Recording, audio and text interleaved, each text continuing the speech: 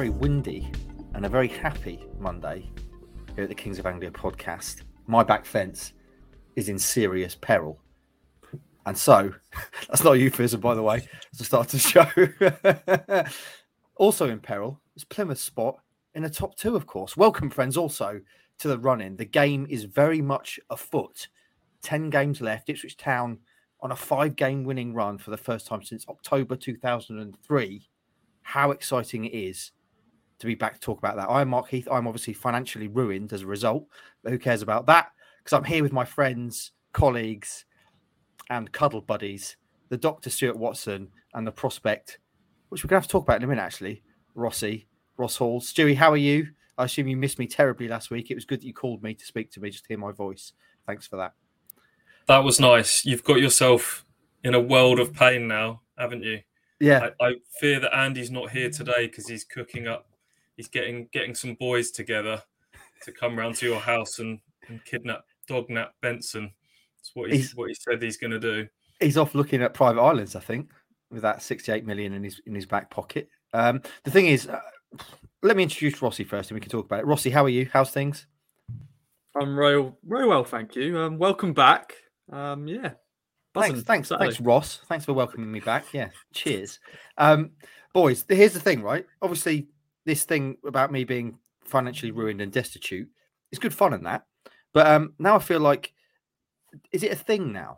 You know, like we had Hutchie's kind of lucky shoes last season.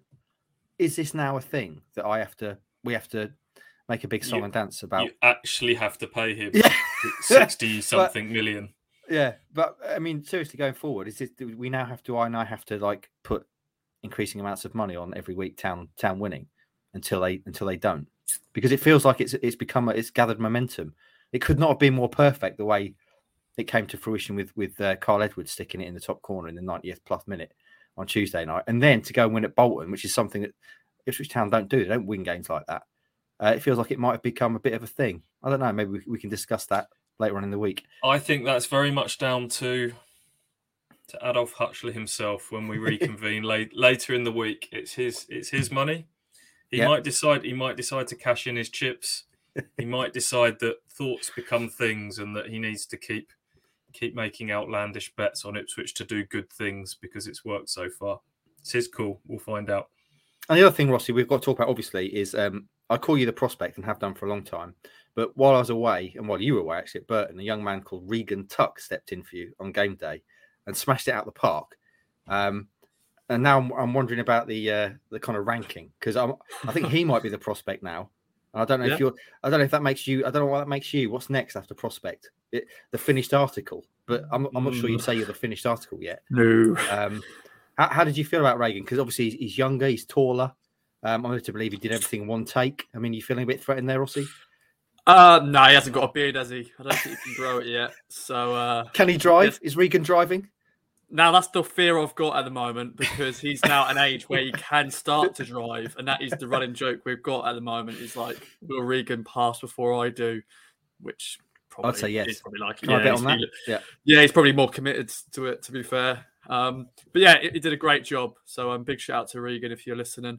And yeah, it was great to see the KOA Army sort of help him with it as well. I was sort of worried at one stage no one would turn up and he would just be outside, just like, oh, no one's here. But no, he did a great job. And yeah, first take, yeah, I need to work on that. Regan is now officially... he's feeling the heat. This is like in football terms. This is Ross has just had to do the interview where he says competition for places is always good. It's always healthy. Deep down, he's feeling the pressure. He's feeling the heat on his neck. He suddenly dawned on him. He's not a young player anymore. All of a sudden, you've been called a young player, a prospect for all these years. Oh, I don't know if I can be categorised that anymore. There's young blood coming through. Has Rossi become complacent? That's the thing. Is he the Hursty or Ladapo, Ross, surging through with a great debut? Well, what happened on Tuesday, my mic had a mayor in the intros and team news, and I'm like, oh, God, this is not a good start. And then, luckily, I think it was a good game day on Saturday. So I sort of brought myself back to the sort of level I'm at. But yeah, I've got to improve. You've got to step up, mate. You've got someone champing at the bit behind you now. Well done, Regan. It was superb, and you're definitely Regan. Regan. Regan, you say tomato, I say tomato. Whatever, you did a bloody good job, mate. You're now the prospect. Rossi is TBD. We'll come up with another term for him. One minute you're the prospect, the next minute you're turning 30 and getting written off by younger people like you, Ross. So it comes down the track quicker than you can imagine. Don't you worry. Yep. It comes to all of us. Right then, friends. Let's, after that 5 minutes of excellent catch-up banter, should we talk about football? Because it's bloody exciting, isn't it, being an Ipswich Town fan and follower at the moment. Stuart Watson, Town have won 5 games in a bloody row. They've gone from 4 wins in 15 to 5 in a row. 6 straight clean sheets, a club record. This is tremendous stuff. And taking aside those 4 wins, which obviously they should have won, they did win, they got those out of the way. Going to Bolton, a side very much in the mix for promotion, and winning is not something we're accustomed to Ipswich Town sides doing. Where does this rank, do you think, as a way of kicking this off in terms of big wins this season and also under McKenna as a whole? Because it's got to be right up there, isn't it? Yes. Arguably the biggest, given the stage of the season, given the fact that it was away from home, given the stakes. I'd say it's the biggest yet. Certainly for a long, long time. This season, yes. Under McKenna, probably. Going even further back. Massive, yeah. To go to Bolton, this is a side that were on a really good unbeaten run at home, going back to, I think, November time. They'd only conceded 9 goals at the Unibowl Stadium in the league this season. So for Ipswich to go there and win 2-0, and I thought were full value for victory as well. Full value for a 2-0 win. Big win. Can't underestimate how big this was. And the fact that Plymouth dropped points as well just made it the perfect weekend. Norwich losing yesterday as well. If Carlsberg did weekends, that was a big one.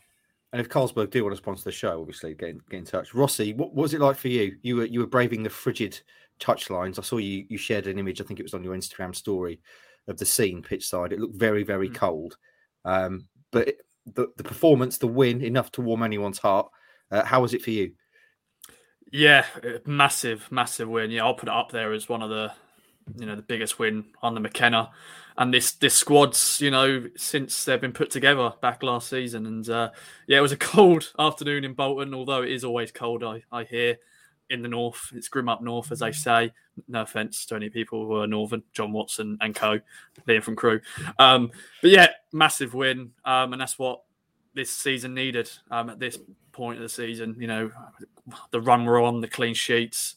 Yeah, massive. Right, then, let's segue into the game then, Stewie, by way of the chat you and Hutchie had on Thursday's podcast. Around the team, you were saying it was pretty much written itself. But the one question was around Hurst and Ladapo. And I think you said Hurst and Hutchie said Ladapo. Ended up being Hurst. And he put in his best performance yet, didn't he? And what a goal, by the way. What a goal. Do you want to wax lyrical about that? Yes. Yeah, let's start with the goal. It'd been a scrappy, intense start to the game, sort of given the stakes, given the weather conditions as well, both sides. Just a bit rushed, really, making a lot of unforced errors.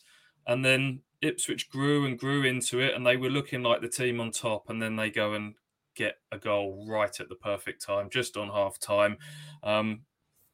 First of all, credit to Wes Burns, who nicks the ball sort of in line with his own penalty box and sort of eats up the space, a good 60-yard dash up the field, composes himself, picks out the cross, but what a finish. What a finish from George Hurst on the run, sort of swept it in, side-footed volley, under pressure, had Ricardo Santos close by. I think he takes the goalkeeper unawares by taking the shot on. He's probably expecting him to take a touch, but just guides it, caresses it into the bottom corner on the run. Huge moment. Do you know what I like about that as well? Obviously, the finish was superb, cultured finish. But the movement as well, as he kind of drifts, doesn't he? You see Santos tracking him, and he thinks he knows where he is, and then at the last minute he drifts across the back of him. Yeah. To meet the ball on the run. It's superb. Gets right in his blind spot, doesn't he? Exactly.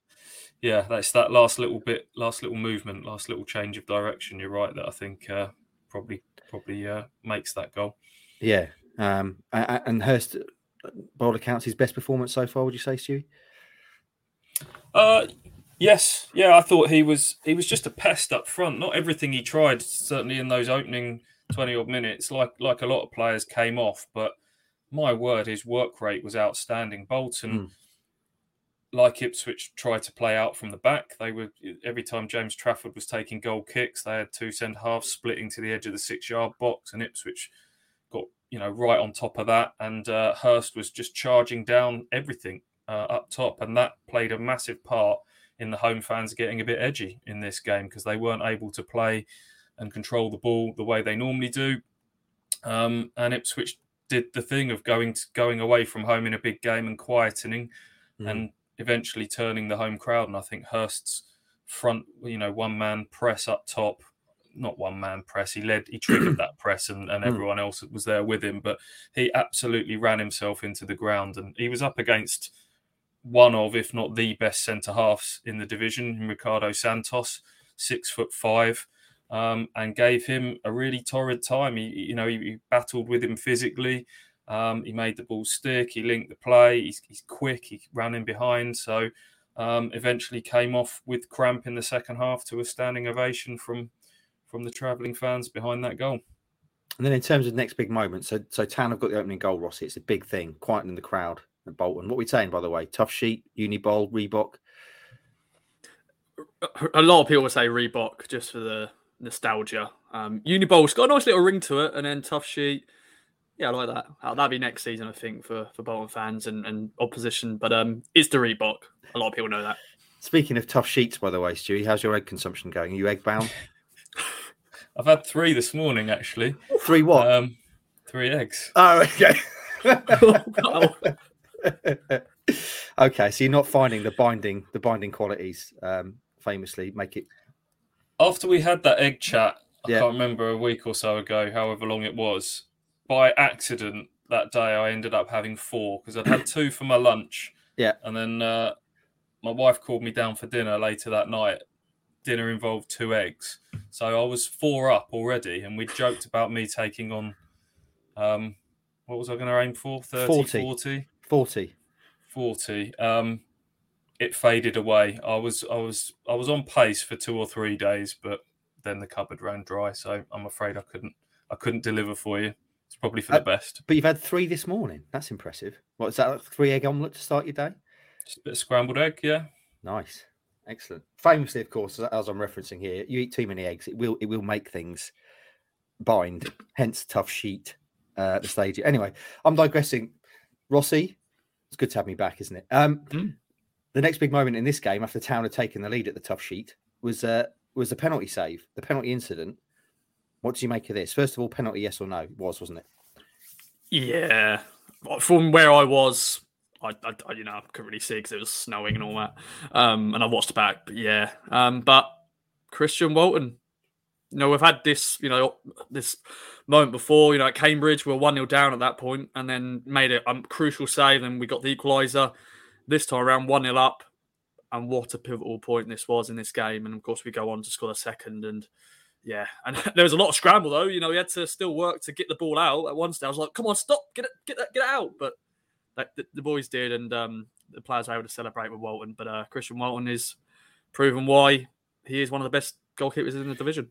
Yeah, do you remember not too long ago we were talking about whether or not Hladky deserves a run? I think Walton's made his point. The other thing I liked about this, we talk about the penalty save in a minute, Stewie, is this. I know it doesn't count because the whistle's already gone and someone's already been felled. The penalty's been given, but he makes an unbelievable save shortly after Burgess has felled the man, doesn't he, to keep the ball out? He does, yeah. And maybe you say it doesn't count, but maybe if that ball had gone in, I don't know if the whistle had actually gone by that point, but maybe the goal would have stood instead of the penalty. So yeah, an unbelievable save with his legs from short tyre. I think it was a penalty. Ipswich has got themselves in a bit of a muddle, really. McKenna pointed it out after the game that there was a phase of play, 1 or 2 phases before, where Ipswich were screaming for a foul on Wes Burns, which wasn't given. And I think they just lost their heads. In general, mentality-wise, they were very calm-headed in this game, and they approached it with a big game mentality. But that 5 minutes, Bolton had started the second half, obviously on top, came back at Ipswich, and they just lost their heads for a little bit, wanting that free kick, and switched off. Bolton had a corner, pressure stayed on, worked the ball into the box, and I think it was Burgess couldn't do much. He was just on the scene, but a combination of sort of Davis halting Bradley, and he jumps up and goes over Burgess's leg, and it's a penalty. But Christian Walton to the rescue again. That was a good save. I wouldn't say it was a bad penalty. I've seen better penalties, but he certainly didn't fluff it, did he? He had a decent save to be made, and Walton made it. There's a brilliant slow motion clip that the club shared on social media yesterday of Charles running up, and just at the last minute, as Charles is either beginning his run up or kind of midway through it, Walton jumps up and touches the crossbar, and in slow motion you can see what an impact that has, because it makes the whole frame shake, which for a penalty taker, that's got to be quite off-putting. And not to mention the fact you've got a 6'5" string bean of a goalkeeper in front of you as well, who is something of a penalty saver. In slow motion, it looks so sexy, Stu. It was one of those things I love watching. Also seeing the fans behind the goal as well. Picking a fan and watching them.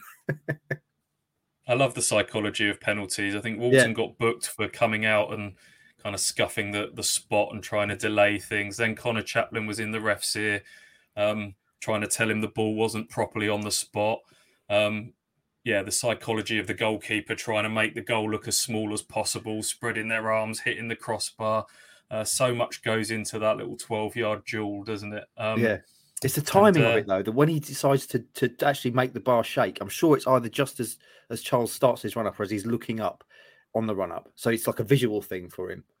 You've obviously got loads of things going through your head as the kick taker, but then to see the goal shake like that, and it really does come out in slow motion. Yeah, I don't think it helped that they had a bit of an argument over who was going to take it as well. You always feel a bit more confident when there's two players kind of arguing over who's going to take it. Adebayo had the ball in his hands and looked not too happy at all when Dion Charles kind of took it off of him. I think that played into Ipswich's hands as well. Rossi, you've unmuted yourself. Does that mean you want to say something? Yeah, as you know, I'm a polite young man, so I didn't want to come in. But of course, Bolton scored against us at Portland Road, via penalty. So maybe the Morley should have took it because he scored the one at Portland Road. But 2 games against Bolton, 2 penalties against him. I think Leif Davis was part of that weekend. He was the one who fouled the player at home. But crucial moment. Everett, after the game, he wasn't very complimentary about his side. He says we weren't very good, essentially. But he said that was a very draining moment for them, as clearly it would be. And also, he refers, we should go back talking about Christian Walton, made a really good save early in the game, didn't he, Stewie, from, was it Connor Bradley? Bursting through down the right.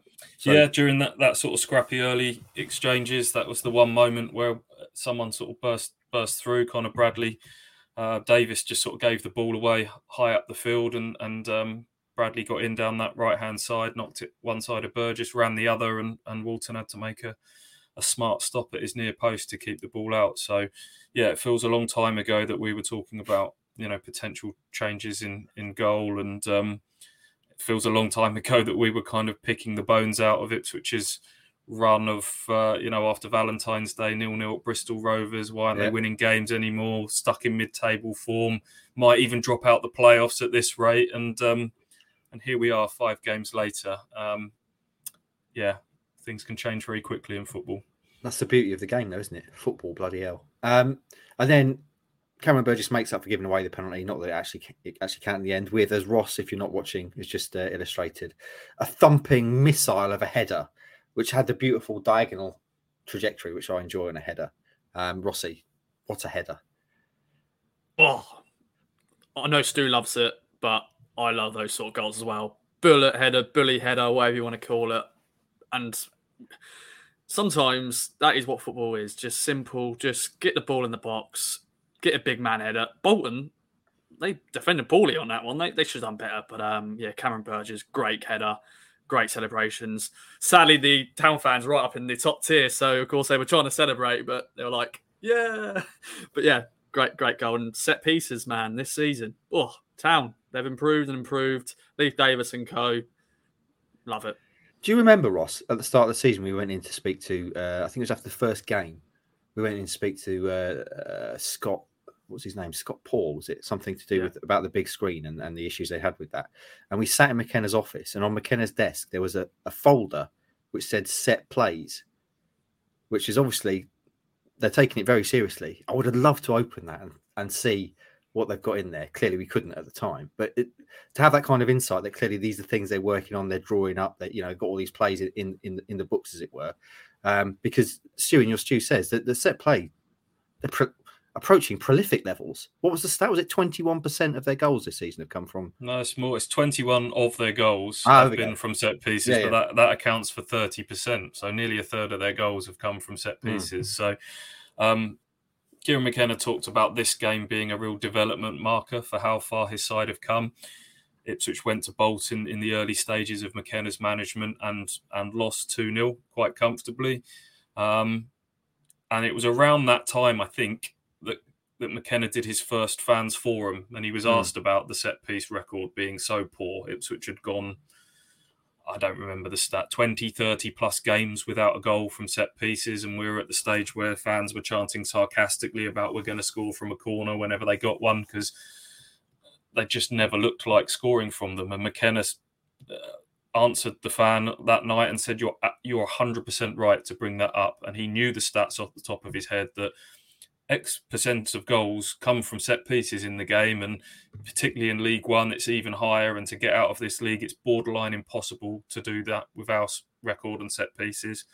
Fast forward, and Ipswich are the division's best side from set pieces. And as Ross says, sometimes the simple goals are the best ones, just a corner and a bullet header. I note that Ross's picture, your picture of the goal, which you had sort of the behind the goal angle, which shows how bad the Bolton marking was. There's Bolton players kind of marking each other and no one's near Burgess, has been kind of seized upon by Bolton fans who are not too happy about how their side defended it. But from an Ipswich point of view, lovely stuff. And Stu, as a card-carrying member of the centre-back club, you must have absolutely loved that. Were you up, shirt over your head? Yes, come on. Yeah, I think a bullet header from a centre half adds a little bit of extra to it as well. I want it to come from a big centre half. And everything about the sort of, Ross says, the scenes afterwards, the fact that the Ipswich fans were up high in that stand, which, let's be honest, when any club does that, that's proper shithousery, isn't it? When you put away fans right up in the top tier, when you've got a completely empty bottom tier below, that winds me up a little bit. That kind of, I know they're trying to do it to get a bit of marginal gains and help their own team out. Fair enough, I suppose, but it always feels a bit mean, and it feels like it takes away a little bit from the atmosphere. But what it meant was, when that goal went in, you had this kind of, all the players kind of gazing up to the heavens, which kind of added to the sort of the imagery of it. Yeah. It made it, almost religious connotations of them sort of gazing up high sort of thing. If you watch it back, Luke Wolfenden absolutely boots the post in sort of celebration. We talked about him shaking the post to death a few weeks ago when he had that goal line clearance at Bristol Rovers. This time he just gives it a good welly on the way past. Players, jumping on top of each other. It was just one of those moments that's going to live long in the memory. That. And then Rossi, 2 goals up, and it could have been more, couldn't it? They could have maybe had a third or a fourth. Yeah, a couple of chances. It was our team performance, but players that came off came on. Marcus Harness had a very good chance. Probably should have scored it, but they saw it out. But as you said, could have made it 3-4-0.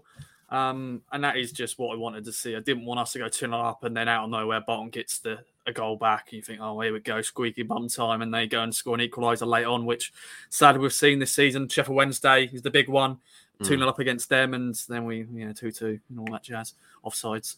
But they did it. They got the win. And that's another clean sheet, club record. Yeah, it just shows this team can do it against, because we haven't been able to beat a top 6 side since the Derby game. Massive win. This is a totally different vibe to the Derby game, though, isn't it? Derby's at home, and Derby weren't the Derby team they are now back then. Whereas this was going away to Bolton, as Stu said earlier, a side that don't concede goals at home, a side that until not too long ago were an absolute unstoppable force, a runaway train. This is absolutely massive. Stu, is there anything else you want to wax lyrical about around the game? Any players to pick out, anything like that?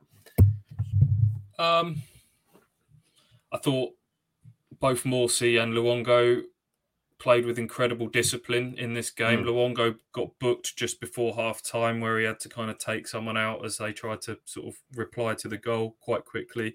And then you had both your central midfielders walking a disciplinary tightrope. Morsey obviously has been on the 9 booking situation for a while. Luongo on 1. Thought those two managed things really well. That was a proper captain's display from Morsey in terms of if you watch him in the moments where the ball's dead, he's constantly cajoling and organising and sort of keeping on top of his teammates. But to a man, they just worked really hard. You don't go away to Bolton and win 2-0 without everybody playing their part, including the subs as well. As Ross says, sort of Harness came on and Ladapo as well. Donatian was involved in the build-up to the corner that led to the goal. Harness as well. So, yeah, everyone sort of played their part in this game. From 10 points back to 2, it feels like game on with 10 to go.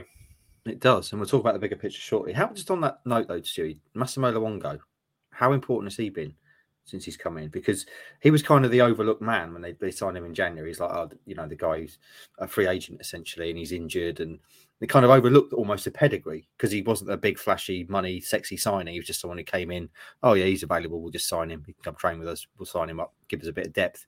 But now you look at it, how important has he been so far, and how important could he be going forward? Because it seems like he might be the perfect foil for Morsey. Yeah, he was the forgotten man when we were reeling off the 4 players that they'd signed. It was $1.5 million spent on Nathan Broadhead, and Hurst is a striker that scored goals at this level, and Harry Clark, again, big price tag, Ipswich boy. Oh, yeah, and we've signed Luongo as well on a free transfer, because free transfers are never as sexy. I know he's been let go by Middlesbrough and he's not played in the first half of the season. He's got an injury thing, and even in his interview, he said, if I play 1 minute, I play 1 minute. That's kind of, he came to the club with that sort of mentality. But that is going to look like a massive signing now. If they hadn't have done that, Ipswich would have been in trouble with the Lee Evans injury. And we keep saying it, Cameron Humphreys has done remarkable for a young man this season, but to have asked him to play week in, week out in this scenario would have been a huge ask. And given the situation that Sam Morsey is in, Luongo, I think, has really helped sort of take some of the heat off him from a sort of a physical and tenacious point of view in the team. And during that first sort of 20, 30 minutes of this game, he was the one that was kind of getting stuck in and making tackles and stuff like that. So, he's been a huge addition. And, of course, there's another bit of backup now with Dominic Ball, who was back on the bench, which was a major surprise. That came completely out of the blue when I spoke to McKenna last week. He was asked about sort of Dominic Ball. Might he get some minutes for the 21s? Ipswich had been due to play Birmingham at Playford Road on Friday. That got called off because of the weather in the end. But McKenna said, well, maybe, but we might end up taking him to Bolton, and they did, and he was on the bench. So, don't underestimate his return as well. From just being around the squad as much as getting some minutes. To the extent that when I was looking through the pictures yesterday, Ross, I think it was your set of pictures. You had pictures of Dominic Ball warming up, running it, and I had no idea. I was like, "Who is that?"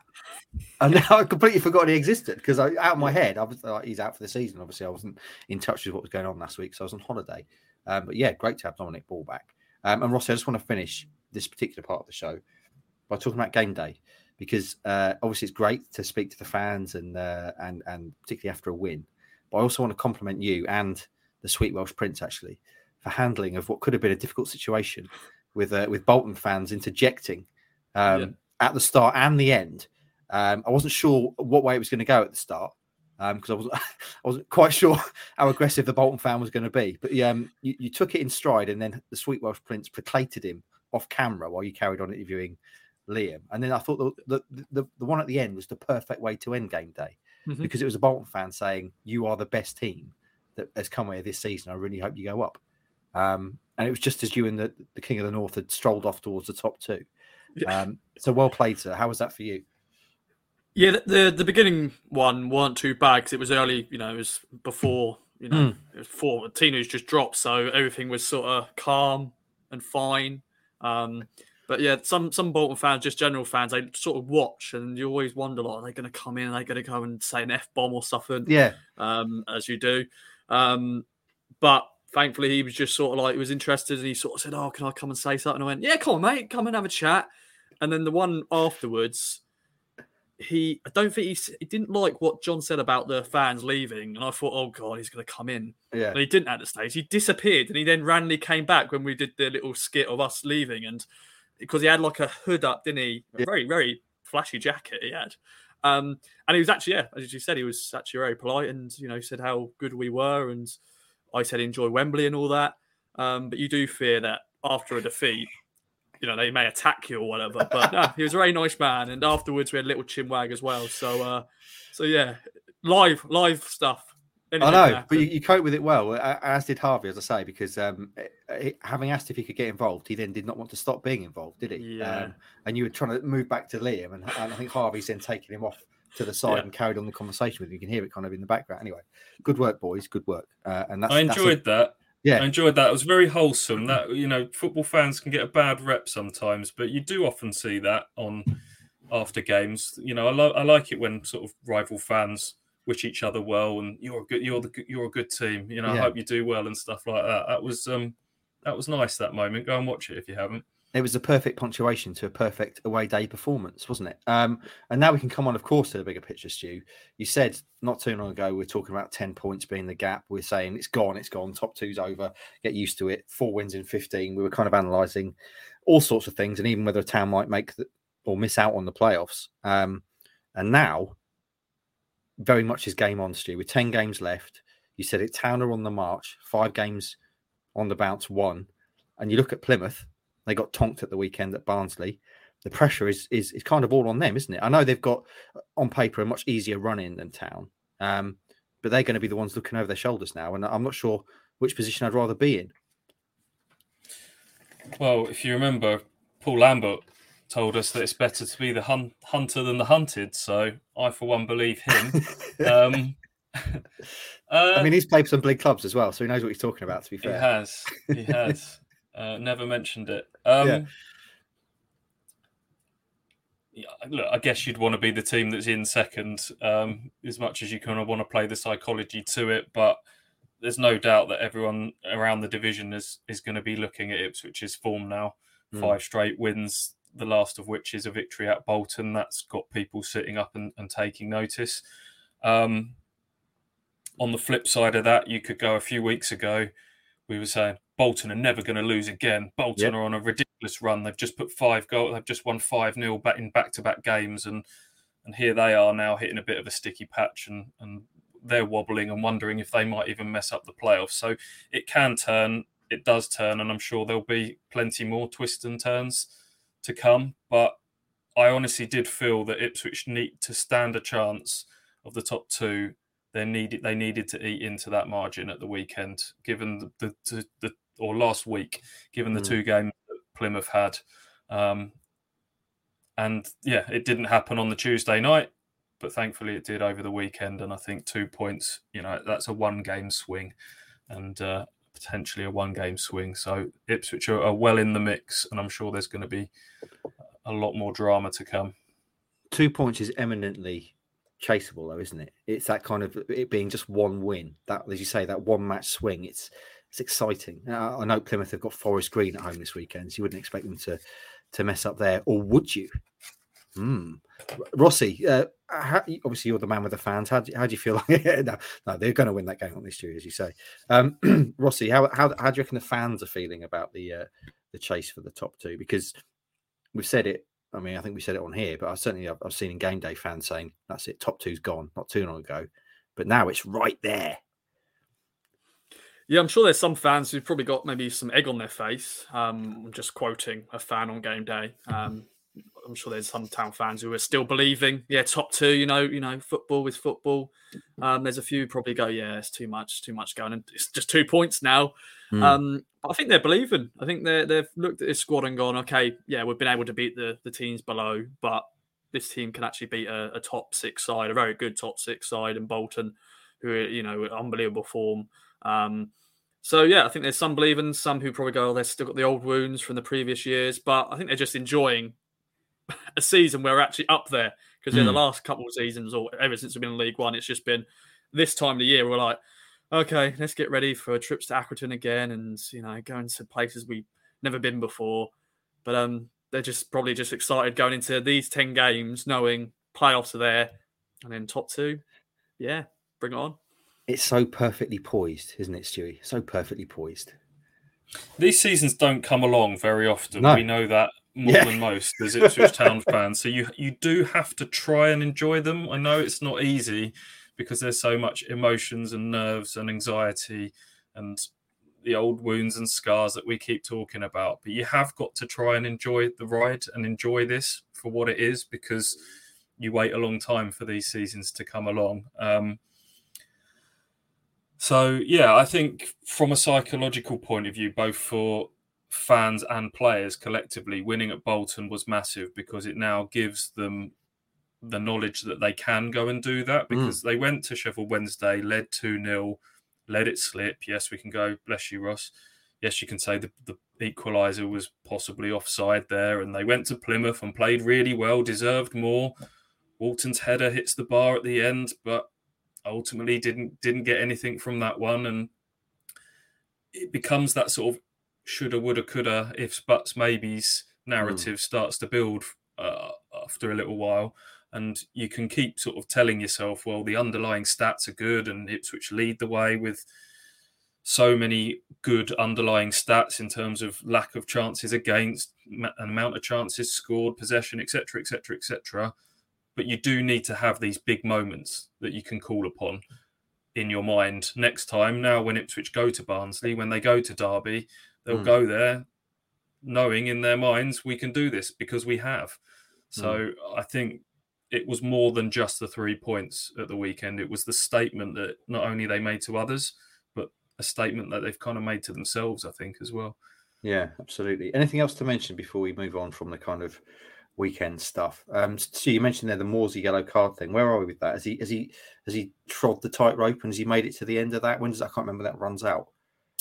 I think he's got to get through Saturday as well. Saturday. I think he's got to get through the Shrewsbury game. Yeah. Yeah. Okay. Cool. All right then. Rossi, should we move on to something completely different, which is the women yesterday? Because we talk about Town having a great win at Bolton. The women also had a good win yesterday, and now they're top of the table, Rossi.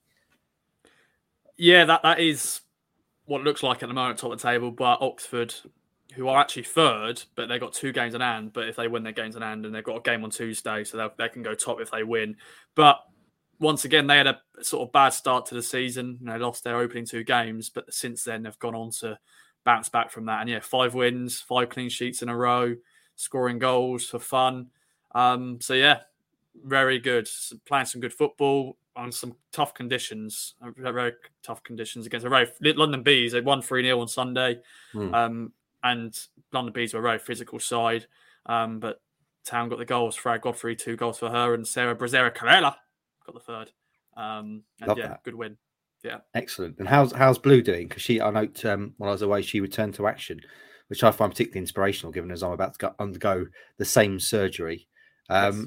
So yeah, how's she doing? Was she playing yesterday? Sadly not. She had I think more a smaller like precaution. I think she had a bit of a niggle on the other knee, so not a recovering knee on her other knee. So I think it's just more like, let's just sort of settle her down a little bit. After the last week, the emotions of making a return after 18 months, and definitely with the pitch being what it is, and London Bees being a physical side. But of course, she was there. Big shout out to Blue. We'll mention this on Track the Girls Talk later on. But she bought me some sweets at half time. So some fried eggs and some little pencils, fizzy pencils. So that got me through the second half. Fizzy pencil? I'm not familiar with that. That's a new addition to the fizzy. Well, it's like basically they're red and it's got like white things in the middle. You probably know. Actually, no, they're not pencil, cables. They're called cables. Okay. All right. I thought there was a new addition to the fizzy sweet empire there. And what's the promotion situation with the women then? Is it only the winners of the league go up? How's it work? Well, yeah, this is a conversation for everyone to talk about. Yeah.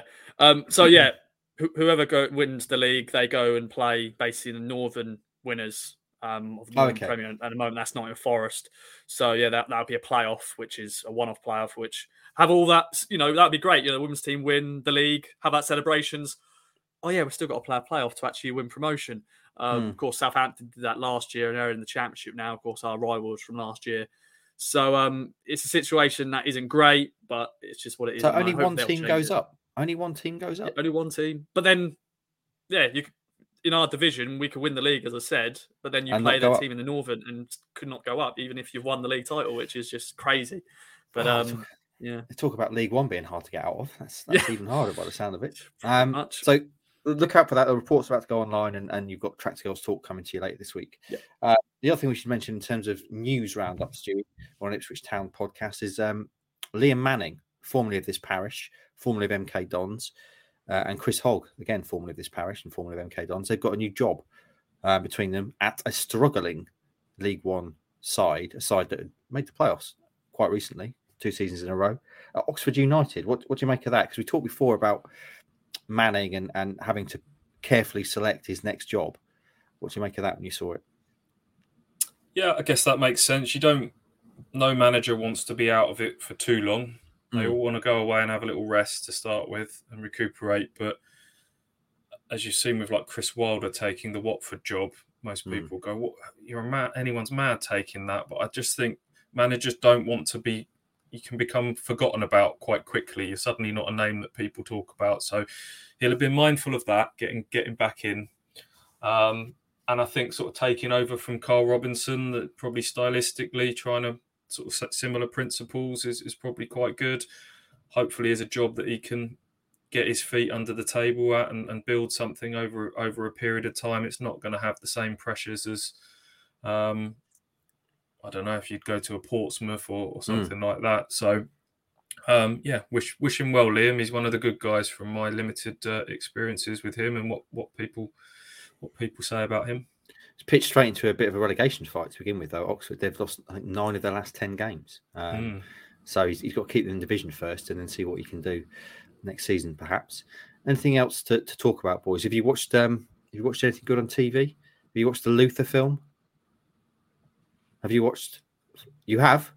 I haven't watched it, but I'm actually re-watching the series. My missus, she hasn't watched it yet, like Luther, the series, so I'm happy to watch it back with her because it's a great series. So looking forward to the film, but I've got to go through 5 series of Luther. But there's you don't need to watch the series. The film is a complete standalone film. Okay, all you need to know is who John Luther is, and that's it basically. Yeah, he's a hard as nails copper. He is. Yeah. I mean, it's been, I would say, pretty much universally panned, I think, by critics. The film. That's it. And it is. I would say, watching it, just go into it accepting that it's nonsense. It's complete nonsense, absolute ridiculous nonsense. But it's bloody good fun. It is essentially like a Bond film with Luther being Bond, a man cast against insurmountable odds. And there's one scene where, for example, he beats up an entire prison of people, which is clearly ludicrous, but good fun because it's Luther. Is this Idris just making a strong play for Bond? Could be, yeah. I won't tell you the way it ends, but the way it ends is almost like the start of a Bond movie. Like you think, okay. All the way through, just protected by his coat and his tie, essentially. Andy Serkis is a kind of murderous villain who's very good, quite unsettling. Although the most unsettling thing about him is his haircut. You'll see what I mean when you get to that. But it's definitely worth a watch. And something else worth a watch as well, which we watched over the weekend, is Fall, which is on Netflix. It's about 2 girls who climb a 2,000-foot tower and then get stuck at the top. I struggle with vertigo. I hate heights. So yeah, if you're like me, you don't like heights, it's a tough watch. Makes you feel a bit sick at times. Very good CGI. But again, it's a complete bit of nonsense. Chewing gum for the eyes. Turn off the brain and enjoy it. I'd watch that. And also, friends, Outlast as well. Tell I've had some holiday, can't you? On Netflix, Outlast, which is like a survival game. Teams of people in the wild in Alaska. And the last team standing wins. And it very quickly dissolves into basically Lord of the Flies. It's incredible what greed does to people, and some people especially, and the things that they're willing to do to other people to sabotage their game is quite scary. So there we go. there's your TV recommendations of the week from Mr. Heath. What else is going on in your lives, boys? Stu, how's things with you? Things with me are good. On the TV front, I feel like I've got fatigue with police dramas now. Yeah, there's been lots of good ones, but I feel like they're all starting to blend into one a little bit. Like I loved Luther. I liked The Strike. I liked Line of Duty. Line of Duty. Yeah, Happy Valley, all of that. But I'm craving something a little bit different. I feel like we all need to take a bit of a break from that genre for a bit now. On the Netflix vibe, you'll like this. I don't know if I'm breaking any kind of secrecy act here, but a member of my family works in the extras line of work, right? And they've been currently testing out the format for a new Netflix show, which is basically going to be what's it called? The Korean Squid Games. Squid Game, yeah, they're going to make a real life version of Squid Games, and they're replicating the sets with the big robot girl that turns around and making the biscuits and doing all of that. Obviously, they're not going to kill the contestants, but they'll kind of die in a fake way. But yeah, that sounds quite exciting. That does sound good. That sounds very good indeed. You say you're looking for something to watch, Stewie. Have you watched US Traitors yet? Because that's tremendous TV. Couldn't get past the first one or two. I know you said stick with it. It gets better, but is it just because it's American? It's just because it's American, isn't it, Stu?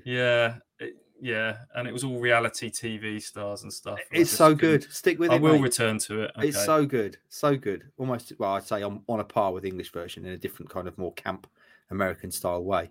Rossi, what have you been watching? What's going on in your life? After your recommendation, I did watch Happy Valley. I didn't think the ending weren't that bad because I've never actually watched the whole series. I had to watch back from series one, and I didn't think the ending was too bad. It's all right. It was a good series. It was all right. But yeah, just bits and bobs, really. I haven't really got anything to put out there, really, to recommend. I just put things on and hope for the best. I hope it's good. If it's not, turn over. So yeah, I'm looking forward to. I've watched Creed 3, which is good. And yeah. Film. Yeah. Does he almost lose and then end up winning? Yeah, pretty much. Yeah. Who could have possibly seen that coming? Yeah. Although I heard it's got a bit of beef with Sylvester Stallone. Apparently he's not involved in this one. So, yeah. Dear, oh dear. Well, there we go. Yeah. What was the line, Ross? I like that. Put something on and hope for the best. That's what I do sometimes. That's all of us ever do, really, isn't it? In life, generally. Put something on and hope for the best. Friends, that brings us to the end of the podcast with our little roundup of TV stuff to watch. Let us know what you're watching. Let us know what you think. All that left for me then to say, and I'll try and remember this because I've been away for a week, is leave us a 5-star review on iTunes because it helps us greatly in our visibility on the charts. We've had 3 recently. One particularly mentioning Edam, Ross. When you broke the internet by revealing there's a cheese called Edam. I enjoyed that. That made me chuckle when I was listening. Yeah, so someone's very turned on by the fact you revealing Edam to them as a cheese. So if like you enjoyed what we do, leave us a 5-star review because it helps people find us in the charts. Also, support our sponsors. Use the code COWAY at manscaped.com for 20% off and free delivery, and also obviously support Tony Southgate and the boys at Ginger Pickle. If you need your Google ads, your SEO, your digital marketing taking a step up, that's what they'll help you with. And that, I think, brings us to the end of the show then, boys. Anything else to mention? We're agreed that this is officially the run-in. This is officially the business end of the season. Yeah, I think we're happy with that. I think Hutchie said, didn't he, that 10 games to go is when the run-in starts. Has anyone used the phrase "we've got 10 cup finals left" yet? Yes, they have. If you, in your absence, Andy Warren took on the League One preview. And I believe it was someone at Plymouth. I think it might have been the manager. It might have been Stephen Schumacher, but I do need to check on that. But if it was indeed him, he talked about 12 cup finals to go, one of which is an actual cup final. So yes, that particular starter gun has been fired. The cup finals to go. That's one of the best moments of the season when the cup final klaxon goes. We've got 11 cup finals left, plus an actual cup final. Is what you should have said. Friends, hopefully you'll agree that every show here at the Kings of Anglia is a cup final because we bring our all to it. The start of the week has started. This particular show is in the books. Town are on an absolute march. They're on a tear. There's 10 games to go. It's all to play for. The game is afoot. Have a great start to the week. and we'll be back later on this week to talk to you again.